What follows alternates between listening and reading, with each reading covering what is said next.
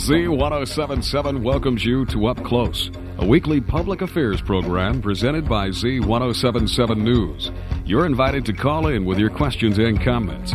Our call-in number is 366-8471. Now, your host for Up Close, Gary Daigneault. Well, thank you, mystery announcer, wherever you are, and welcome to the Z1077 Up Close show on this drop-dead gorgeous April 1st, 2022. No fooling, had to say that. Our guest in studio today is the one, the only, ladies and gentlemen, Chris Gubler, a.k.a. the Orchid Man, is in the house. Good morning, Chris. Good morning, Gary. Delightful to have you here. So today we're going to find out a little bit about Chris and a lot about Gubler Orchids, some of the things they do, and the really cool stuff that they've done. But Chris, on a little aside before we even go into that, you are very active with the Rotary Club, and your Rotary Club has a big event tomorrow night. So here's your chance to talk about it and sell some tickets. Well, we're really excited to have the dessert soiree back in action. It's being held at the Boys and Girls Club at 6 p.m. tomorrow. It's a very, very fun event. We play a game called Deal or No Deal. We have different competitions. We auction off wine glasses with orchids in them with a chance to win prizes. And it's a lot of fun. It's the sweetest event in the Morongo Basin. And how do I get tickets? You can get tickets online at sunsetrotary.com, or you can get tickets at the door. At the door. Okay, yeah. But sunsetrotary.com, the easiest way to do that, or go there. .org. Great. .org. Okay. .org. Sunsetrotary.org. Make sure we get that right. Yeah. Anyway, Chris, delighted to have you. And it's been, I think it's been a long time since you've been on this show. I can only think of one time, and I've been doing this for 5,000 years. So, right. My goodness gracious. So time to do a reintroduction, I think. Now, everybody knows Gubler Orchids, very common here in the Morongo Basin. We grow up with it. It's a big supporter of the community. But not that many people know Chris Gubler. And of interest is Gubler Orchids is now moving towards its fourth generation of family management. And I think that's remarkable. I want to congratulate you on that. Oh, it's a blessing to have Kelsey have an interest, and she's taking over more and more of the business. And we're very excited that Gubler Orchids will continue on for at least the next 40 years. And I know how that goes. So, but let's talk about you. Now, your family started growing orchids in Switzerland. How long ago was that? Well, in the early 1900s, there was a town outside of Zurich, Switzerland named Pfäffikon, and Pfäffikon was a farming community. And to the best of our knowledge, in 1918, my grandfather, Heinrich Gubler, started a landscaping business, which then evolved into a big nursery operation that grew not only orchids, but tropical plants, cactuses, and you name it, he grew it. They were the biggest nursery in Switzerland at that time. You wouldn't think of Switzerland as a place to have cacti. I know, right? Yeah, or even orchids. I mean, I think of Switzerland, I think of the Alps and snow. Right. So in 1918, Heinrich Gubler started retailing plants from his landscape business. And then what was the next step for Gubler Orchids? Well, my grandfather had two sons, and the oldest son in European tradition was going to take over the business. My father was the younger one, and so he began traveling. He then was offered a scholarship at the Missouri Botanical Garden to count chromosomes, of all things. So he came to the United States, right, and was doing some high-tech scientific stuff with plants. Very advanced for that time period. And then in 1952, he was offered a position at what they call Malibu Orchids from a director named Arthur Freed. And Arthur had a brother named Hugo, who was a very well-renowned breeder of Phalaenopsis orchids. And so he started a laboratory there, and then he had an opportunity in 1954 to venture out on his own, and that's what he did. So he started out on the science side of the botanical business, And then you say 1953 he went out on his own? 54. 54 went out on his own. Yeah. And how did that end up being Gubler Orchids? How did it happen to we get a retail spot? How did we get to Landers? Well, there was a few steps before that. He started in Ojai, and then he moved to Altadena, and then he bought a nursery in Temple City, and then that was way too small for what they were doing, and then he was looking for another operation in this nursery in Landers, which was a hydroponic tomato farm, was available, and there's no pollution out here and a tremendous amount of sun, as you know. So he made the change. And what year did he buy the former hydroponic tomato nursery in Landers and switch it over to orchids? 1975. 1975. My goodness gracious. Yeah. And so he's been doing business, or Gubler Orchids have been doing business locally since 1975. Right, correct. Okay. So when did Chris Gubler come on the scene? Oh, 1975, you were like 3, right? Something like that. No, not quite. But anyway, what happened was my first passion was electronics. And in high school, I was already a college sophomore in electronics. And then I went to Cal Poly Pomona as an electronics major. And I had to wait for my calculus to catch up to my curriculum. And in the process, I took a horticulture class, and I fell in love with the people. I think it's in your genes, was the horticulture. Well, yeah. I mean, in looking back, I'm glad I made the choice I made, and I really loved electronics. I still love technology, but my passion became plants as I got more involved. And how did you become involved? How did you start out with a family business, just like working in the front office or in the back packaging up orchids? How did you get started in the family business? Oh, well, when I grew up in it. When I was 5 years old, I'd put the plants on the table, or I'd weed the plants, or whatever they had me do. And then, I went to Cal Poly, and then I graduated ornamental horticulture major. They call it plant sciences now. So you started out as an electrical designer and ended up as a horticultural major. That's right. Okay. That's right. And I graduated with that with a minor in marketing and botany, so I could clone it and I could sell it. But if you ask me what tree is outside, I have no clue. You're very specific on your plants. When I made that major change, I was very specific because I knew right where I was going. And fortunately, I had a college advisor that understood that and was able to waive certain classes like turf. I mean, I'd never use turf in what I'm going to do, but I could take, microbiology and all these other things that could help me grow the business. If you're just joining us, we have our guest in studio today, Chris Gubler of Gubler Orchids in Landers and other spots. And we'll talk about your Lucerne Valley operation, which is actually the larger of the two, and the amazing volume that you're turning out for orchids. But so what degree did you end up with? It was a degree in ornamental horticulture. Ornamental horticulture, okay. And that has served you well? Yes, I think that when I look back at the university life, it's being able to learn where to get information and, to understand the building blocks of a plant. Let's talk about the building blocks of a plant. Why orchids? What about orchids interests you, fascinates you? Well, orchids they're still somewhat of a mystery, but, they're very slow growing. And, there's such a diversity in that family. It's the largest flowering plant family in the kingdom of Plantae. And so you can get almost every color imaginable, including almost black.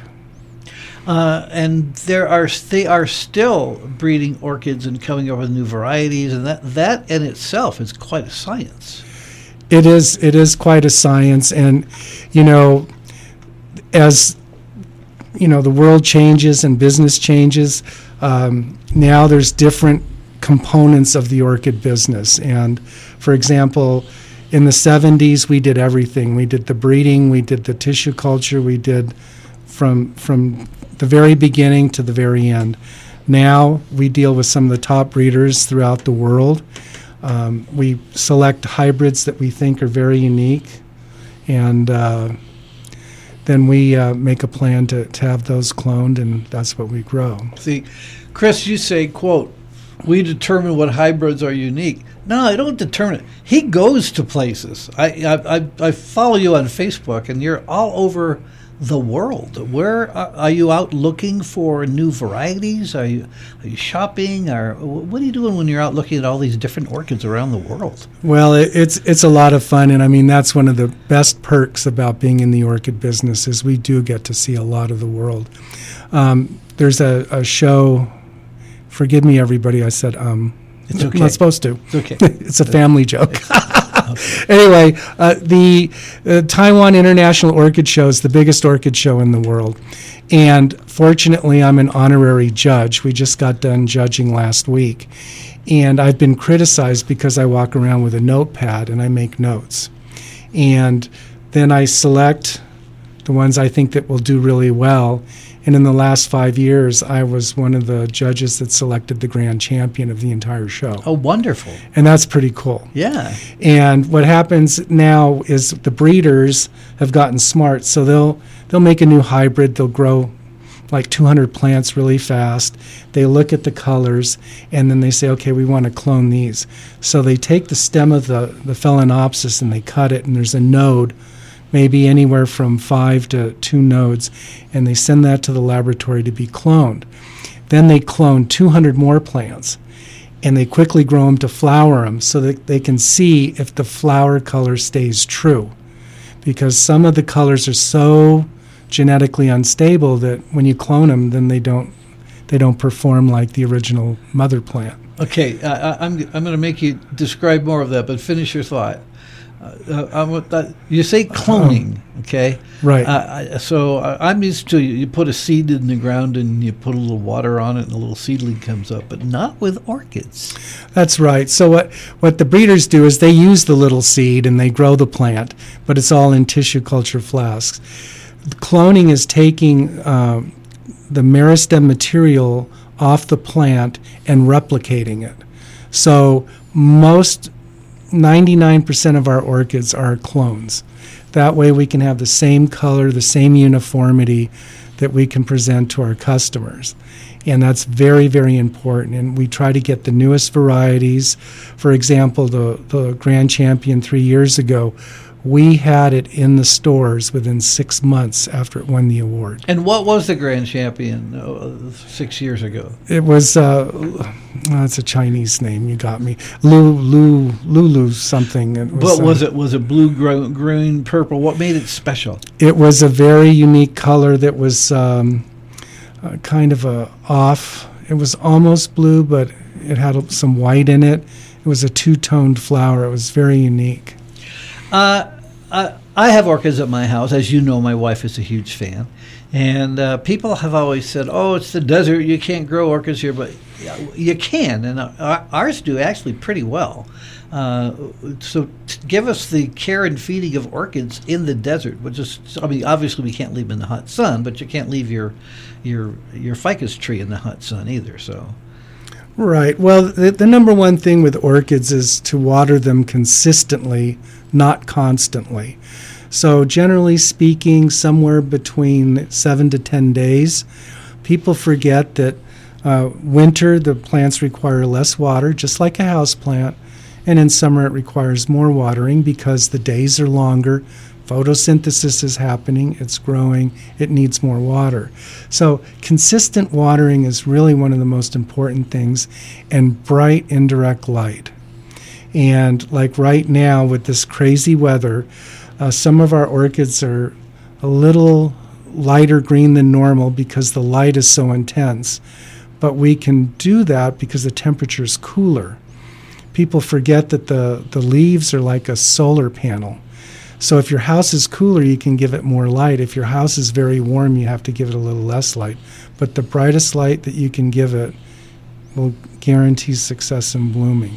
Now, my wife keeps her orchids in our bathroom, and she thinks that the humidity created in there by regular showers and all that is good for the orchids. Is it? Well, it certainly helps. It helps in the number of blooms and the flower size.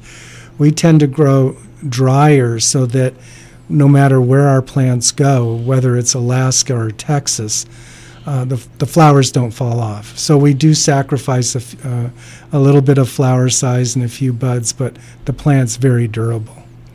And so here in the desert, again, bright light but not direct light, indirect bright light, and consistent watering, not constant watering. I think that's very interesting. So, right, very important. So how often do I water my orchid?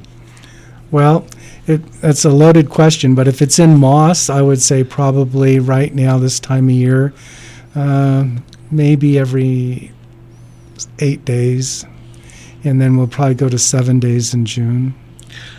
The greenhouses in Landers are very, very unique. Anybody who's ever been in there goes, wow, it's actually like you're inside a huge swamp cooler. Explain to me how that works. It's very unique. Well, it's not as unique as you think. It's unique to me. Right. It's unique to you. One of the unique things about the Landers location is that, first of all, when you do walk into the main complex, you're walking inside a swamp cooler. So the one wall is what we call the pads. It's a pad and fan system. And so those pads are kept wet, and then the fans up front turn on as the temperature climbs, and we pull the cool air through the greenhouse. The challenge that we have in these greenhouses is that the run is 120 feet. So the air temperature is very cool in that first 30 feet of greenhouse, and it begins to warm up. And there can be up to a 15-degree difference between where the cooling wall is and where the fans are. Wow. Okay. So one of the things that we have to do, recognizing that fact, is we put the orchids that require cooler temperatures for better flowering, like your purple orchids, your colored, colorful orchids. You put those closer to the cooling wall. You take your big whites and things like that towards where the fans are, because they can tolerate the warmer. They can bloom better with the warmer temperature. Take us on a journey through the life of an orchid at Gubler Orchids, starting from the clone to the pot. What is out the door? What is the process? Because I've been there. I've taken the tour many times, by the way. And if you haven't taken the tour of Gubler Orchids, take it. You are still offering those to the public, right? Yeah, but we do charge now, unfortunately. Yeah. Okay. Well, that's okay. It costs you to give the tour. That's not unfair. But having had the tour, it's well worth it. It's fascinating. So if you have guests coming from out of town or just want to find out what's going on, give them a call, make an appointment. Is that how that works? Yeah, if you're a big group, you need to call in and set up an appointment. If it's a group of 4 or less, you can just show up.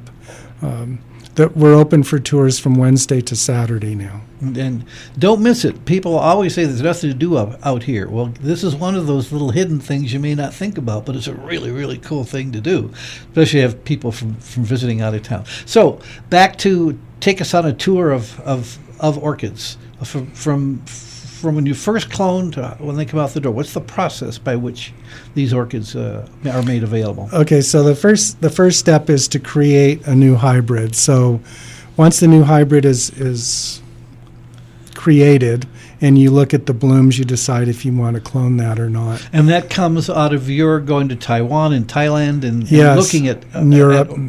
So you'll bring back a new hybrid.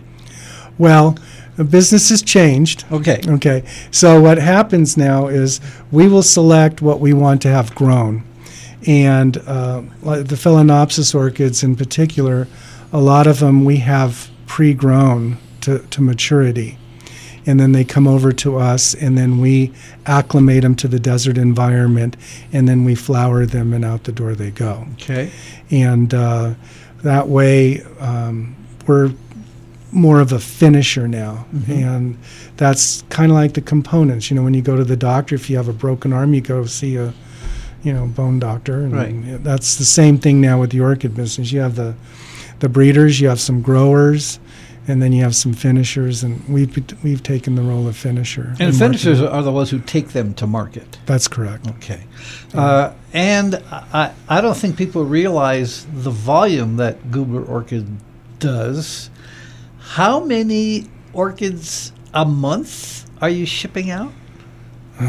Well, Just give me a wild-ass guess. I don't. We ship out at least 20 to 30,000 orchids a month. Wow. We're getting ready to ship out for Easter on Sunday actually, and we're expecting to ship out about 50,000. 50,000 orchids. And where are those going? What retail outlets are they going to? The bulk of them will be going to the Lowe's stores from Alaska to Texas. There are about 397 stores. Then we have the Ralph's and Food for Less would be our next big swath. And So then- when your grandmother in Texas buys an orchid, it came from Landers. yeah, That's pretty amazing. it is. It's quite amazing. Of the orchid producers, finishers in the United States, where is Gubler? 120? Where do you stand in the standings? I think in the country we're in the top 10, probably like 8 or 9 Okay, so the top 10 orchid producers are in the country. in the countries are out of Landers. And how many employees do you have there? 47. 40. So you support 47 families. Yes. Yeah. Yeah, it's a big responsibility. Now, people are here locally. We see Gubler orchids and Landers. We go out to the Orchid Festival. I'm going to talk about that in a little bit. But you have quite an operation going on in Lucerne Valley. Can you describe that for us? Lucerne Valley is about 4 times as big as Landers. We spend most of our time there. I spend most of my time there. That's the growing grounds. That's where everything happens. For example, UPS doesn't send a package car to pick up our orders. They send a semi-truck. And we're very, very fortunate that we have such a great team over there that does a great job. And they realize that, during this big rush, especially this year because Easter and Mother's Day are so close together, that we've been pre-planning and prepping and getting everything ready so that we can get everything out the door and make sure that all our customers are happy. So kind of like Lucerne Valley is the factory and Landers is the showroom? Right. The factory tours in Landers, and that's one of the main objectives there. Landers produces a lot of the carnivorous plants, mainly. They do a lot of carnivorous plants there. Oh, I'm going to talk about that later. And then they have they provide orchids to Lucerne, and they, of course, the Goodwill and the tours. Those are their 3 primary functions in Landers. So we create the environment in Landers so that you can see everything we do in Lucerne Valley, but in a smaller scale. You'll see the same different types of orchids, the same everything.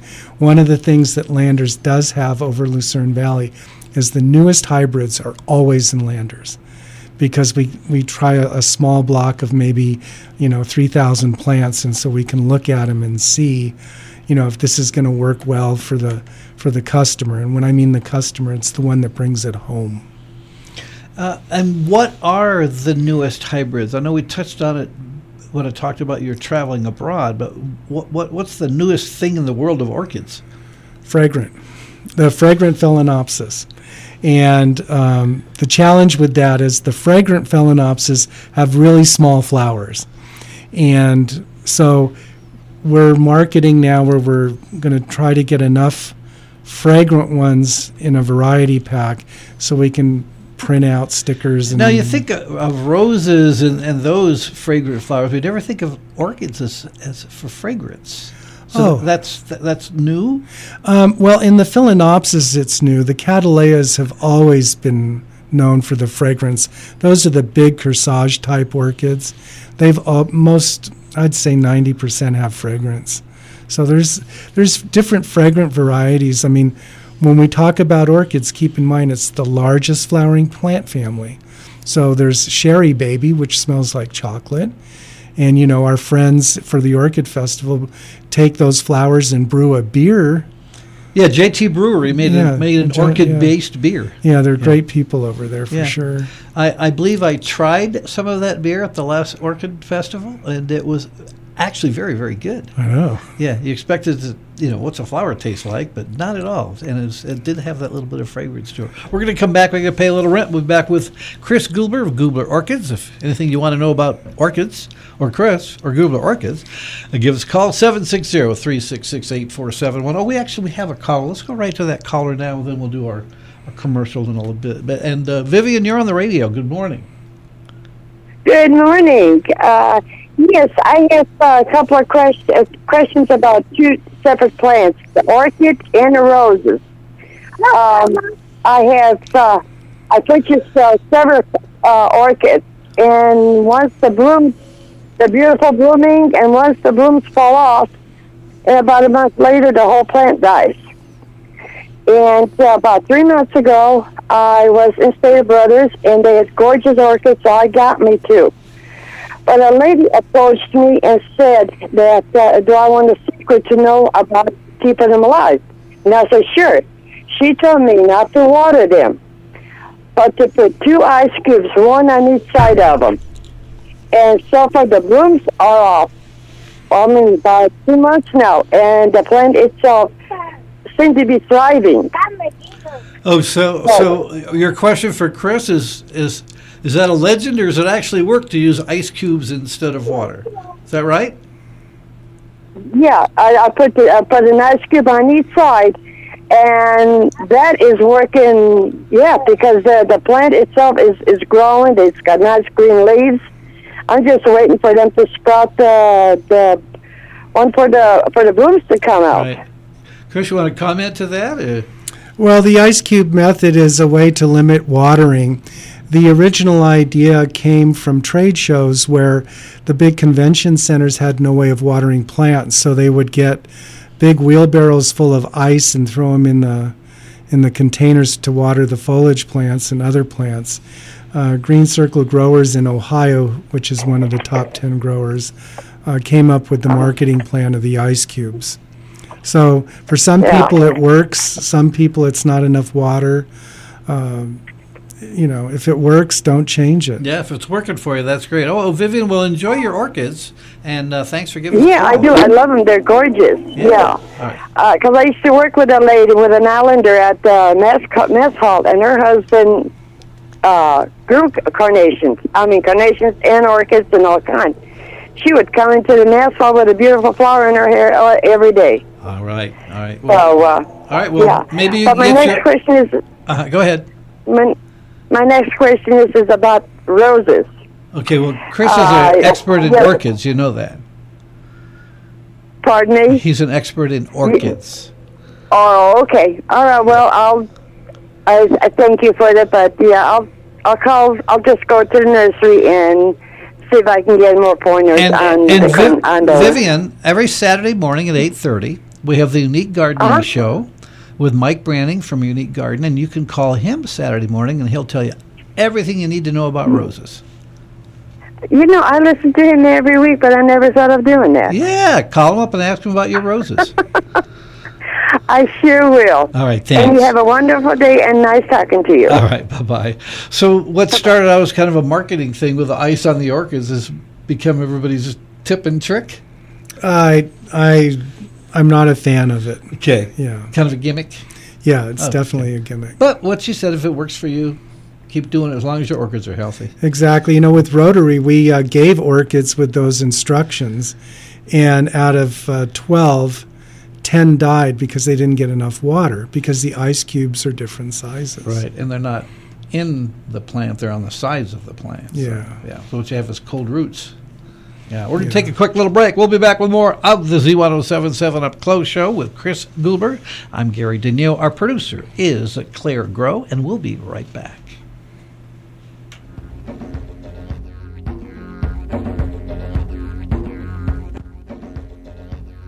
And we are back with the Z1077 Up Close show. I'm Gary Daigneault. Our guest in studio, Chris Gubler of Gubler Orchids. And we're talking about the care and feeding of orchids. We're going to talk about some of the other things Gubler does. But back to where we were talking about is keeping orchids in the desert. Vivian called, and she's had some luck with hers, and she said her first one died. We have had orchids at our house probably constantly. And we have a number of them that have flowered every year. I think we've got some that are 3 or 4 years old and continue to flower. And I think that's because you have given my wife strict instructions on how to keep those beautiful orchids alive. And you know she's your biggest fan. Well, you know, your sister Pam has one that's been blooming for like 3 years now. I believe it. Yeah, constantly. It hasn't stopped flowering. Well, Pam is so sweet. All she has to do is stand near the orchid, and the orchid says, I want to be just like her. That's right. That's right. Yeah. What are the things people should not do with their orchids? Have them sit in water. What the number one thing that kills an orchid is loving it too much. So people start overwatering the orchid, the roots begin to decline, the leaves begin to wilt, so they water it more. And that's usually runs to the demise of the orchid. The other thing is it's not like your normal house plant, like your normal ficus, or it's right. It's an orchid. It's an orchid. Yeah. The roots are a lot bigger. You know, they need to breathe, they need air, just like all the other plants do, but orchids need more air because those roots are accustomed to grabbing onto trees and holding onto branches and things like that. The important thing is to try to water them in the morning. If you water them in the morning, then the plant in the center of the plant on the Phalaenopsis type will be dry in the evening, because in the evening these stomates, which are like sweat glands, open at night to bring in the carbon dioxide to make the sugar to make the plant grow. So if you water at 9 o'clock at night and the stomates are open, the bacteria that's all around us could, get into that tiny little hole and infect the plant. Right. So, okay. So don't water it too much. But be consistent about it. Consistent, exactly. What's the most common orchid that people have? What is the most common type that is out there? Well, it's the Phalaenopsis orchid by far. In the world of orchids, there was a big commitment made in Taiwan, and the government really supported the development of that orchid. And really, it's the best value. It lasts the longest. You can get a Phalaenopsis to last a minimum of 4 weeks, but most people get, 6 to 8 weeks, sometimes 4 months, depending on the size of the plant. That's a couple times we've mentioned Taiwan. Is it sort of the world center for the industry? For the Phalaenopsis, absolutely. And, the world changed, and, we're able to import plants in pots from Taiwan. They have to be in a certified greenhouse. And that changed everything in the United States. When you're dealing with big companies, they're concerned with quality and price. And unfortunately, made in America isn't so important anymore. Quality and price, not necessarily in that order? It depends which retailer, but we deal with the quality and price type. Okay. Now, you've got a box here. You've brought in some goodies with us. Now, I see this big, beautiful Phalaenopsis. Tell us about this plant. It's gorgeous. It's obviously not a puppy. It's not a puppy. The larger Phalaenopsis, they start blooming a year out of flask now. And a little sidebar note was... Out of flask. Explain that term there, Mr. Scientist. All right. So during the first 2 years of an orchid's life is spent in a sterile environment, a flask. And there's like a jello solution, a jello type material at the bottom that provides all the nutrients the plant needs to grow, including sugars. And after 2 years of growth, they're ready to come out of the flask, and they're a complete plant with roots and leaves, and they get acclimated to the real world. And it takes about a year to bloom an orchid for the first time, a Phalaenopsis orchid. Cattleya orchid, for example, would take 3.5, 4 years. The sidebar is when we moved to the desert, we could bloom an orchid out of flask in 18 months. and all the other orchid growers scoffed and said it's impossible. So the impossible not only happened, but it's even gotten better. So the bigger ones that have the big branches and everything, these are about 4 years old. So the one I'm looking at is probably about 4 years old? Yes. Yeah, okay. Yeah, so it had an extra year of growth outside of the flask. And but we'll have our producer come in at the end of the show and take a picture of this so you know what we're talking about. But Chris brought a little goodie bag in here, and there's big, beautiful white orchids, the one I'm looking at, about 4 years old. Right. And it's got more blooms coming, too. Right. The I suspect this will go to the Cindy Denyo orchid collection. I'm sure something will make it there. Yeah. We what we do is we have breakage, and we have a culture where if you break something, tell us or tell your supervisor, and we'll get another one. If whether it's a broken flower or they break the flower stem, quality is our number one concern. So this particular orchid probably was broken a year ago. And so instead of composting it, we grow it for one more year and we get this big thing that you can't get. It's beautiful. Where can you can't get this at any major retailer. Yeah. So the poor broken Phalaenopsis has gone through a change like a phoenix and come back even more beautiful. Stronger than ever. Now, right next to this, we have a pinker bloom with veins in it. That's gorgeous. Tell us what that one is. Well, this is we call it a tie-dye one. And okay, it does look like it's tie-dye. That's fascinating. Right, and I can even give you the name. This one's called Hungo Magenta. Okay. For lack of a, we don't get to name them. The breeders get to name them. And they're mostly Chinese names because they're mostly from Taiwan. Yeah, not all of them, but they clone some really old hybrids too. But this one's a tie-dye, so this is a great example of when a breeder comes up with this, that they have to clone it first to make sure that this is what's going to come out of the flask. Right, so they have, they may have the first plant grow, but they got to make sure consistently all the ones that they do from then on have the same coloring. Right, yeah. Right. And what we do is we make sure that the people we deal with don't over-clone. So a maximum run would be 10,000 plants. Because when you think about it, if we're at 5,000 plants cloning in the cloning process and it mutates, we're going to have half of them that are mutated and half of them that are true to the original plant. So it's very, very important to have that understanding with the breeders that we don't over-clone. We're going to take another quick little break. We'll be back with more with Chris Gubler. Everything you want to know about orchids, and now we're going to talk more about some of the events at Gubler Orchids right after this.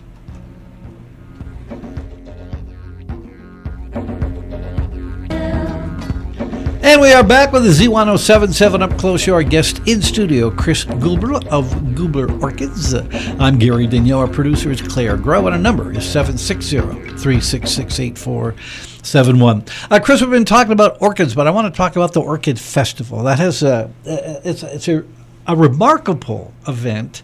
Tell us how it started. And what is the Orchid Festival, Morongo Basin Orchid Festival? Oh, the Orchid Festival was an idea of the Landers Chamber of Commerce originally, and for 2 years I was absolutely opposed to it.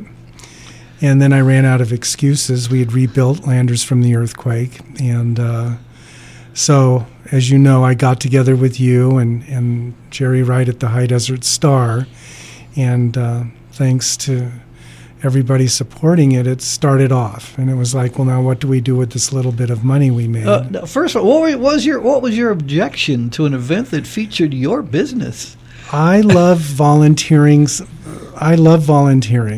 But I don't like to volunteer for what I do for a living. Okay, I get it. So they were mixing what you do. Yeah. And it's a reflection of us, and when we decided to do it, I think we've done a very good job. And you've been the supporter for 25 years. Wow. We're heading into 26 this October, 1st and 2nd. And, the first couple of years we had this money, and so we got the safaris to play at the park, and we had the Polynesian. We were using the money, and then 9/11 happened. No, it was 9/11, I guess, yeah. We decided that we were going to donate everything to the Red Cross, or United Way it was. And then that started to become where we're going to put the money. So it became more of a charity event than a promotional event at that time. Yeah, it is definitely all charity. It's grown to a point where we need to kind of evaluate what we're doing, because as it stands right now, everything that we sell orchid-wise, minus the sales tax, a couple of other minor expenses like insurance and portable johns and things, go to this pot. In Rotary, the Yucca Valley Sunset Rotary, then we give them a check to distribute to all the nonprofits that are participating. Now, I want to repeat that. I know you're actually a very humble guy. People may not realize that about you, but I do. The Gubler Orchids gives all of the proceeds. Again, they still got to pay the taxes and stuff. All of the proceeds in the event. You guys don't make a dime out of that, and yet you put a lot of resources in there. I mean, that's a tremendous contribution that Gubler Orchids is giving to nonprofits, and it's not just in Landers; it's all over the Morongo Basin. How many nonprofits did you help last year? We helped 17, and I think the neatest part about the Orchid Festival is there's so many different organizations that contribute to the success. You know, we have the Arizona Orchid Society that comes over to do the classes. Now we have the San Bernardino Riverside Orchid Society hosting an orchid show. The judges at the orchid show love the event so much that they waive their fees, and they're already signed up to come again this year. And by waiving their fees, more money goes to the nonprofits that's being supported by the event. So Right. Everybody wins. It's an exhausting event, but it also it's heartwarming. It's a very happy, peaceful event. And, you know, when partnering with the Joshua Tree Brewery, I mean, they've done a fabulous job with the beers and the Sherry Baby beer. I mean, I never thought I'd see a line for beer, but it went around our pavilion out there waiting to taste the Sherry Baby beers. And you've got you had an interesting partnership with Trader Joe's. Do you still have that going on for the wine and cheese? That one's faded away. Okay. Yeah. So things come and go. I mean, the event's been going on for 25 years. Right. How many people are you hosting every year? What was your traffic last year? You know, Gary, that's the one thing I'm not very good at. All I know is that when we add up what everybody made, including the orchid sales, that event generated over $40,000. That means the beer component, the wine and cheese component, you know, the hamburgers, the hot dogs, donations from vendors like Bruce's was doing barbecue there, which was a great addition to the event. We had a coffee vendor, which surprised me with the line that she had for her coffee. So we're molding it. It's getting bigger. It's very, very exciting to see that, you know, one weekend in Landers, California, we attract people from New Mexico, San Diego, Los Angeles. And there are many thousands of people. This is a huge event. Yeah, I like I said, I know there's a lot of people, and, you know, Kelsey is running the festival now, and she's doing a fantastic job. Any possibility the festival may get too big to manage? You'd have to ask Kelsey that. Okay. I think that we still have room to grow. That was a safe answer, but there's still room to grow. Yeah, and I think that we do need to expand the pavilion. Now, the Orchid Festival has traditionally been the first weekend in October. Correct. Now, by expanding the pavilion, what are you referring to as the pavilion area? Well, if you drive up to the nursery, there's a structure that sits all by itself. It's basically a covered patio area, and we call that the Rotary Pavilion. And that's where we do the wine tasting and the beer and the food. And, you know, now that it's getting bigger, That's the area out back. Yeah, okay. Out front. Okay, the area out front. Yeah, in front of the building, right. The Optimum building, the solar building. And this past year, we had to add shade, and we attached it to the building because we needed more space. I'm going to take one more quick little break, and we'll be right back with the final portion of the Z1077 Up Close Show. We're talking about the Orchid Festival with Chris Gubler of Gubler Orchids in Landers. I'm Gary Daigneault. Our producer is Claire Groh. We will be right back.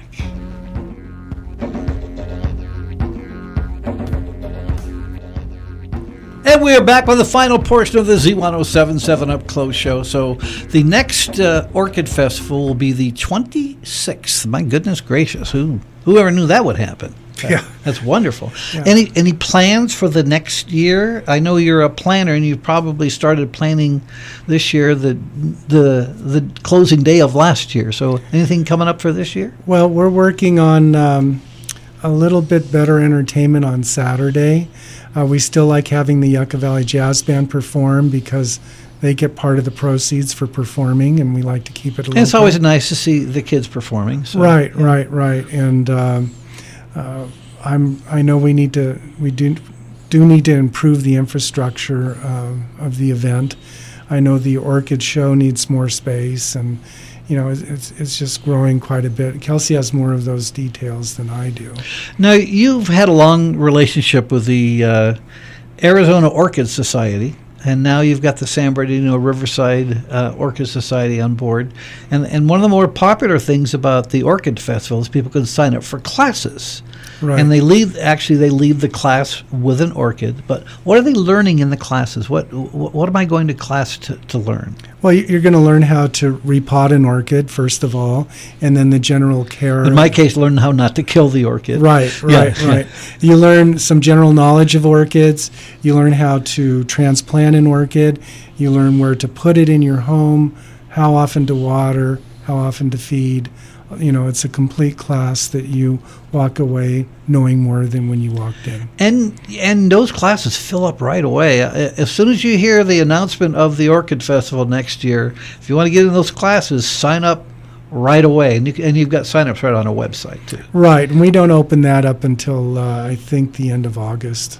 And, of course, you'll hear all about that on Z1077. So. Yeah, you've been a great sponsor. Chris Gulber, most of your adult life, all of your adult life has been involved in orchids and Gulber orchids. What's the future hold for your business? Well, I have a friend that's in the plant business, and his father would come to the nursery, and his father was retired, and he'd walk around and stir the pot up, and everybody would have their hands thrown up, and he'd go, okay, I'm going to go home and take a nap. And I told him one day that I want to be that guy. And will I ever really completely retire? No, but now, Kelsey's probably handling about 60% of the operational part, and as I mentor her more and more, that I'll just slowly be phased out. You've mentioned Kelsey a couple times. Kelsey is your daughter. Yes. And she would be a fourth-generation Gulber taking over that business. That's fairly remarkable in these days of big corporations and mergers and buyouts. It really is fantastic because, most companies only last 3 generations. So we're very well planted into the 4th generation now. Now, speaking of very well planted, what are the future plans for the plant, the actual plants in, not the orchid plant, but the nurseries in Lucerne Valley and in Landers? We have plans in the works right now to expand Lucerne by 26,000 square feet. Wow. And what will that will do for your volume? That will... It'll increase it substantially. And there's enough retail need out there that they will need that much capacity?